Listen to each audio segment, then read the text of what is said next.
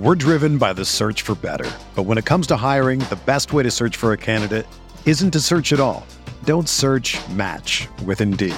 Indeed is your matching and hiring platform with over 350 million global monthly visitors, according to Indeed data, and a matching engine that helps you find quality candidates fast. Ditch the busy work. Use Indeed for scheduling, screening, and messaging so you can connect with candidates faster. Leveraging over 140 million qualifications and preferences every day, Indeed's matching engine is constantly learning from your preferences, so the more you use Indeed, the better it gets. Join more than 3.5 million businesses worldwide that use Indeed to hire great talent fast. And listeners of this show will get a $75 sponsored job credit to get your jobs more visibility at Indeed.com/Blue Wire. Just go to Indeed.com/Blue Wire right now and support our show by saying that you heard about Indeed on this podcast. That's Indeed.com/Blue Wire. Terms and conditions apply. Need to hire? You need Indeed.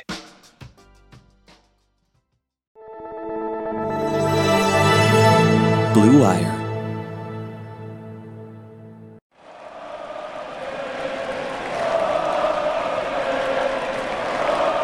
What is up, Nets fans? Welcome to the Brooklyn Buzz. I'm Nick Fay. With me, as always, Jack Manuel. Jack, how we doing?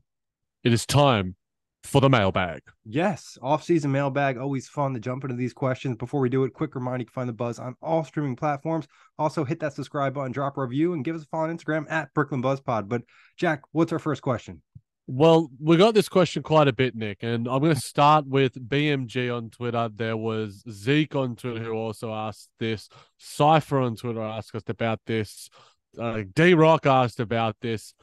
Let's address the issue that everyone seems to be responding and hyped up about, and that's the rebounding issue, Nick. So the big question is, will the Nets sign a rebounding big? How will they address the rebounding big?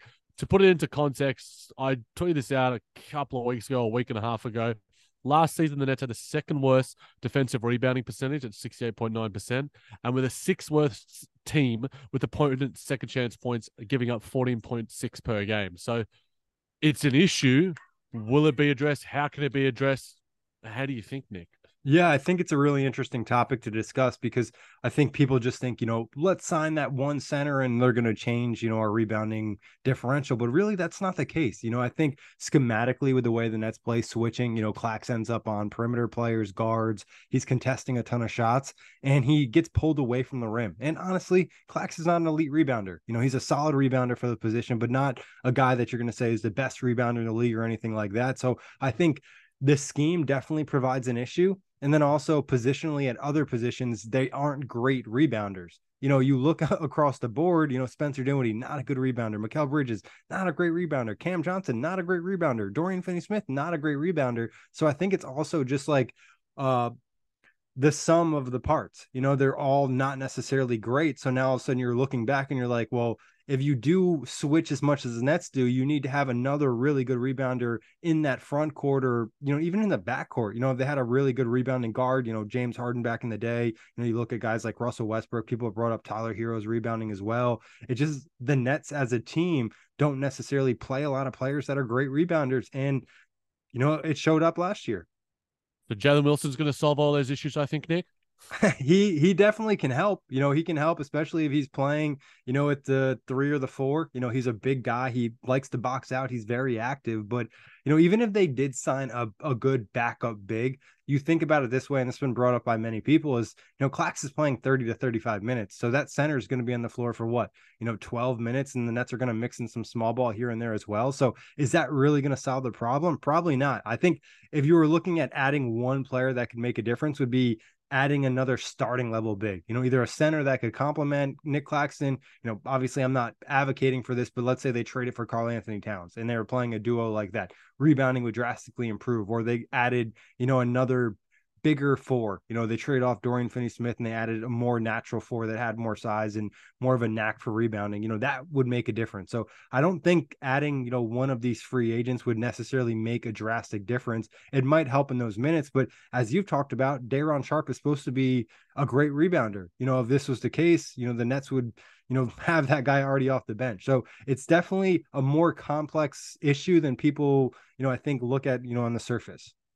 Yeah, Doug and I discussed this on our little crossover episode we did the other week, and I mentioned, the scheme itself being, emblematic of the issue, and whether the Nets have to have some more variety in that. Do they throw a bit of zone? Do they throw a little bit of drop? Allowing Clax to be more of a drop big, even though it doesn't utilize his defensive skill set the best. But there's also Christian Wood is out there, that sort of Carl Anthony Towns sort of light, and whether the Nets sign him. There's all these sort of, mini moves that could make an impact. I think Christian Wood would make an impact because I think his talent is there, but there's a reason why he's gone through so many teams over the past 4 seasons of his career. And it's just not his defense. It's simply that, yeah. But we also had D Lee on Twitter, Nick, in a similar sort of vein, ask about the Nets rebounding rate, and he said it's clear Simmons hates banging with big but loves bullying smaller players. So why try to make him a small ball 5 again? That sort of relates to this discussion. I think it's worth talking about. Ben Simmons, a lot of people are sort of saying he could be the solution to a lot of these issues, but it's hard to, as I said with you, and as I've said on Twitter, and as I've said with anyone who I've podcasted with or put on some form of platform, I can't project Ben Simmons until I see him. Like, we don't even know if he's playing 3-on-3 or 5-on-5 yet. He's certainly not the FIBA. The Aussies down here, Giddy and Jock Londale, all those guys that are down here, Dyson Daniels, and Ben is doing his thing in Miami with Tyler Hero. I don't know, but the issue around Ben Simmons and what he can provide with that rebounding, is he a solution, Nick? He definitely helps the problem, but I think it also creates another issue, playing Nick Claxton and Ben Simmons together. We've talked about that last season, even with the likes of Kyrie Irving and Kevin Durant and other great 3-point shooters, that was still an issue at times. So it would be, I think, a way that they could solve the issue in a way, if Ben gets back to 80% and he becomes a really good rebounder like he was in the past, getting a stretch big, that I think is just a crucial thing, because also that allows you to play Clax with another front court player as well, like you alluded to. Is it Christian Wood? Is it making a trade for Bobby Portis? Is it adding somebody like Kelly Olynyk? Who knows? I think that's probably a way to help the issue, because now you have the option of playing 2 front court players rather that fit together, rather than trying to force Ben and Clax together when both guys lack outside shots, and they really would crush the spacing of a team that already doesn't have great spacing and great offense in general. Yeah, you'd like to think that if you were a bad rebounding team, you'd be a good 3-point shooting team, like an elite 3-point shooting team, like Golden State Warriors, those sort of teams who previous versions of the Nets, to be honest. Yeah, as well. You sort of have KD playing at the 5 at different points, but KD can rebound when he wants to. But I don't think any of our guys. I think Dorian Finney-Smith, you sort of alluded to. I think he's an okay rebounder, but it's weird that I'm like clamoring on the days after Taurean Prince and wishing he was on the Lakers and we got him back or something like that, because I think his rebounding was something that we talked about quite a bit when he was during his Brooklyn Nets tenure. So it is something that needs addressing, whether it's roster wise, scheme wise. Like, you can only say so much, and we've literally heard Sean Mark say in April that we want to get some tougher guys, some bigger guys, address that sort of issue, but they haven't. They've addressed talent issues and a different sort of roster composition that we've discussed a few times. But yeah, the rebounding, I think, is going to continue to be an issue, Nick, and unless we see some form of changes, repeating the same thing over and over again. If we see that switching style defense, and look, the Nets want to be a defensive dynamo, we're hearing all those sort of things, and yeah, that'll be great, but part of defense is rebounding. And I've had this discussion, I think, with some people on Twitter and stuff, and they're like, defense isn't part of rebounding. I'm like, that's literally how you end a possession, with a defensive rebound. And the Nets being the second worst defensive rebounding team last season, like, you can be the best, points per possession on defense, but at the same time, if you're giving up second chance points, that's where it starts. You're not going to be the best defense. I think the Nets can be a top 10 defense, maybe a little bit higher than that, given what they have and the athletic tools that they have in the wingspan. But wingspan means bugger all if you're not stopping and ending possessions. It's as simple as that. And look, Clax is going to have a mountain of work for him. Ben Simmons, there's going to be a burden on him, and guys are going to have to improve. And I don't know whether that will come just by, just internal growth and stuff. I think there's going to need to be some changes. I don't know where that's coming from. I wish I had the answer. Yeah, I think it's also an interesting balance of we know this team in the half court offense is not necessarily going to be super efficient or successful. They're going to need to get out and run. And that obviously is kind of like a balancing act. Do guys run out in the break, or is everyone kind of coming back to rebound the basketball? And then if that's the case, you're getting into more half court sets, which really doesn't suit your offense. So I think schematically there has to be a change, maybe a few personnel changes. Darius Bazley could probably help a little bit just given he's an athletic guy, but it also requires like buy-in from the entire team. I think at times we've seen the guards last year just not really be interested in rebounding, and you just can't have that. Like you mentioned, you need to finish the possession, and hopefully they can add one or two pieces and make minor improvements in, 2 or 3 different areas, and then go from maybe being arguably one of the worst rebounding teams in the league to just maybe being below average. And I think that would be an improvement. I don't think we're going to expect the Nets to go from being, bottom 5 to top 5. I think it's more likely for them going, bottom 5 to bottom 15 or something like that. Yeah, Nick, I'd take bottom 10, to be honest. I literally would. I think that would be a marked improvement. It would be an improvement. And that's all you want. Like, if the Nets are improving there, then the net gains provided by the other improvements that you're getting from your players defensively, offensively, and the different roster stuff. But you were alluding to guards, Nick. Any final thoughts on the rebounding issue before we get to our next question? Yeah, I mean, I think it's still going to be an issue this season to an extent, unless, they drastically change or guys just really look to step up in that area. And I think specifically looking at a lot of the guards just being more active in that. And like you mentioned, getting Claxton more of drop situations. I think that's also a possibility this year. Vaughn will have a full off season, a full training camp to implement different defenses. And I think given some of their other personnel, that's more acceptable than years in the past. We talked about it with Kyrie and KD, definitely not guys that love to fight over screens, but with more defensive minded guys and athletic guys with wingspan, it makes more sense to vary up your defense. And that's going to be, probably the greatest strength of this team is defensive players. Yes, I think if you have the defensive personnel, you can't be rigid with how you do it. And even though switching by nature is a more fluid scheme, I think if you're just switching, and there was times there were great videos and analysis of how the Nets switched last season, I think that's what's going to have to be like. It's the nature of the switching. Yeah, it's the nature of whatever. Don't do it for free. Like, really make them earn the switch if they're going to do it. And last year we just saw them do a lot of just give it up, just give it to the other team. Oh, they want this switch, we'll give it to them. And this year you got to make them fight. Like, this team just has to play harder and play with more energy and effort. And honestly, I think they will. We're driven by the search for better. But when it comes to hiring, the best way to search for a candidate isn't to search at all. Don't search, match with Indeed. Indeed is your matching and hiring platform with over 350 million global monthly visitors, according to Indeed data, and a matching engine that helps you find quality candidates fast. Ditch the busy work. Use Indeed for scheduling, screening, and messaging so you can connect with candidates faster. Leveraging over 140 million qualifications and preferences every day, Indeed's matching engine is constantly learning from your preferences, so the more you use Indeed, the better it gets. Join more than 3.5 million businesses worldwide that use Indeed to hire great talent fast. And listeners of this show will get a $75 sponsored job credit to get your jobs more visibility at Indeed.com/Blue Wire. Just go to Indeed.com/Blue Wire right now and support our show by saying that you heard about Indeed on this podcast. That's Indeed.com/Blue Wire. Terms and conditions apply. Need to hire? You need Indeed.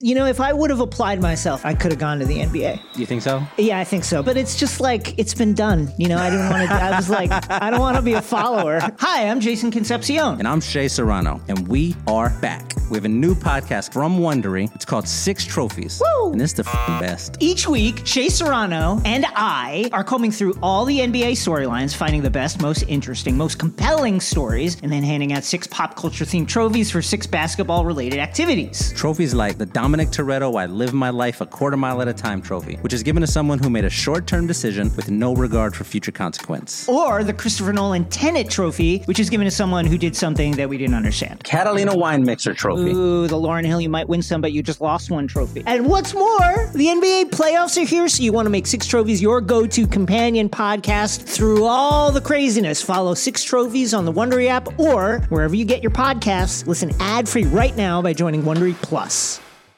Yeah, and if you've got Cam Thomas and maybe Tyler Hero, then you're going to have to funnel switches beyond those guys because they'll be hunting, the likes of those two. And speaking of Cam Thomas, Nick, that is our next question from Emmeline Nichols on Twitter. What do you think Cam Thomas's role will be this coming season?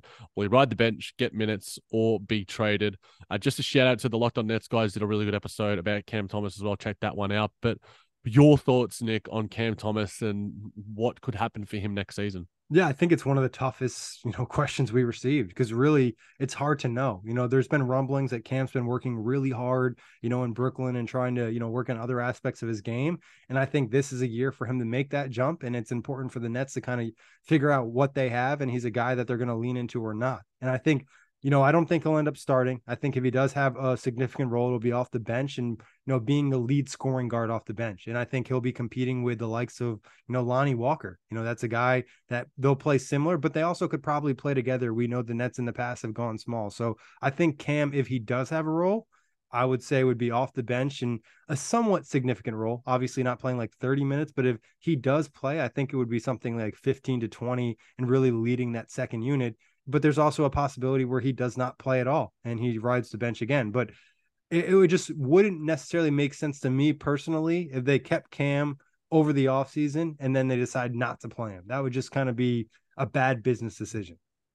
Yeah, it'd be derelict in your duty, as I've said, of Steve Nash, Sean Marks, those sort of guys. Because look, Patty Mills, Seth Curry are gone. The replacements for them are Dennis Smith Jr. and Lonnie Walker. Different players to both of those guys, but Lonnie Walker shares some similarities with Cam Thomas. I think Lonnie Walker's a much better athlete. I think Cam Thomas has similar scoring ability, probably great, a deeper bag.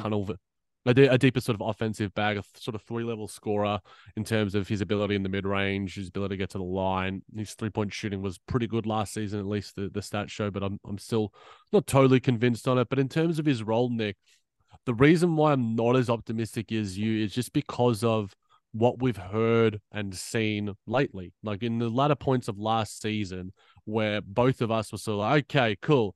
There's no chance of the Nets like making a significant postseason run. The priority should be getting the reps into Clarks, getting the reps into McHale, getting the reps into both Cams. And we saw one of the Cams get some reps, but we didn't see the Cam T get some reps. And when he did, and he put up buckets and the Nets lost, Jacques Vaughn seemed to hold that against him. And it was just like, well, what can Cam do when the Nets are like not losing and he's not having 40 shots? Well, give him that chance to do that. It's why I think some people were out there saying he should have been playing at Summer League. I think that it would have been null and void. I think it's almost a bad situation for a guy like a Cam Thomas. It would hone into his negative tendencies of ball hogginess, which he can do at times. But, we've also seen some more complete moments, with his ball handling and his facilitation. There's flashes there, but I just want to see him get those chances because the Nets aren't going to be a significant postseason contender. And there's been rumors around Cam Thomas being available for first and this sort of thing in the past. So it's sort of like what we say about the team overall. What's the direction? What's the direction with Cam? It's, I think, as unknown as what the direction is with the team. With the team, we're getting little hints and we're seeing the identity being formed with how the roster is being composed and that sort of thing, and what Sean Marks is saying to the media at Summer League, et cetera, et cetera. But Cam Thomas is the biggest question mark. There is so much talent there, but if you put him on, essentially what Jordan Poole's going to be doing in Washington, you're going to see the best of Cam Thomas, and you're going to see him, make mistakes and, allowed to work through those mistakes. But it feels like Cam hasn't had the opportunity to work through his mistakes in his time in Brooklyn. I hope he gets that opportunity this year, but I'm not really optimistic about it. I honestly think, Nick, we're going to see a lot of DMPs for Cam Thomas. Maybe it's me being pessimistic, but I think that Jacques Vaughn, in a similar realm, like trusts these guys. Spencer Dinwiddie, he'll give an extra long leash to. DSJ was brought in for a certain reason. Lonnie Walker. And yeah, those guys are still pretty young too. They're a couple of years older than Cam Thomas and will probably provide more steady play than he does. But Cam just gives you an upside. I think both of us are just so high on Cam Thomas and what he can be given what he's shown us in flashes. There's guys don't put up 40 pieces and are in the same realm as LeBron James and these sort of scorers, Wilt Chamberlain. Those are really, really talented guys. Shot making is the hardest thing to do in this league. Cam does it plenty. I don't know whether he's going to get the chance to showcase that, but I want to be proven wrong. Yeah, I think it's really just kind of finding a balance for him, understanding. I think the Nets are viewing him more as a role player right now, and he wants to kind of lean into more of that star role. And it's about finding the balance. I think if he does more of the other things, it'll be easier for him to get on the court, and that leash will be extended. Just because I think defensively there's a need for improvement. And then also I think he could improve his shot diet. He does hit the tough shots, but also facilitating a little bit more. We've seen glimpses of him being, a solid passer. And I think that's where it's going to be. I think there'll be a true, camp competition about, who's going to get those backup minutes. And he's going to be competing with the likes of, Lonnie Walker, DSJ, and, whoever else they want to throw into the mix. Not to say all their skill sets are the same, but there's also only so many minutes that can go around. Exactly. I think that it'll be intriguing to see what happens, and maybe we see glimpses of it in preseason games. It'll be one thing that we're certainly watching for, and it's a fascinating one. I just think that Cam needs to be given the opportunities, or just give him opportunities elsewhere. Like if you get taken a couple of seconds back for him, like it's sort of like, Kessler Edwards, like, give him the chance to go elsewhere and do his thing. And, Jalen Wilson will probably get more, like maybe it's a hot take, but I think Jalen Wilson has probably a greater shot at cracking the rotation consistently than a Cam Thomas. Maybe that's sipping the Jalen Wilson Kool-Aid. I feel like it's a little spicy. But I also think he provides something and a level of steadiness that Jug Vaughn and Shaw Marks seem to like. They like the sort of like low, the guys who are low maintenance and just go out there and do their sort of thing. Well, and we've talked about him in the past, is that he doesn't need to score to impact the game. And that's a question mark when it does come to Cam Thomas. As much as we love him, his biggest impact on the game is scoring, where Jalen Wilson, solid defensively, can rebound the basketball, always kind of makes the right play, kind of does a lot of the things that the Nets want to see Cam do. Yeah, so we'll wait and see. Maybe I have been a little bit ill lately, and maybe I've got that foggy brain. It's going a little bit crazy, but maybe there's other people out there that do agree with me. He had a great summer league, and shout outs to him. And you did some great work, analyzing him making the all summer league teams. But Nick, we're going to have to do like 2 or 3 parts of this one. I apologize to Giant Taco Salad, our boy Cam with Celtics Lab, UK Nets fans, and plenty of others who responded to your tweet as well. But this is a great chat, and we'll get some more in our upcoming episodes. Yeah, for sure. Honestly, love these questions. This is part 1. Like you said, we'll probably maybe end up doing 3 parts, but that's great for the off season, kind of deals with some of that lull. But Jack, always a pleasure. Big thanks to everybody listening. Check the Buzz on all streaming platforms. Whether you're a world-class athlete or a podcaster like me, we all understand the importance of mental and physical well-being and proper recovery for top-notch performance. That's why I'm excited that Unified Healing is sponsoring podcasts on the Blue Wire Network. Unified Healing is a new and super innovative global network of wellness centers powered by Energy Enhancement System, or EE System. If you haven't heard of the EE System yet, then you'll want to listen up. This technology promotes wellness, deep relaxation, purification, and rejuvenation. Wherever you are across the globe, access to a center is easy and affordable. Interested in experiencing the EE System technology for yourself? Go to unifiedhealing.com/bluewire to learn more and find a center near you. That's unified, UNIFYD, healing.com/bluewire. No material or testimonials on the Unified Healing website are intended to be viewed as medical advice or a substitute for professional medical advice, diagnosis, or treatment. Always seek the advice of your physician or other qualified healthcare provider with any questions you may have regarding a medical condition or treatment, and before undertaking a new healthcare regimen, including EE System.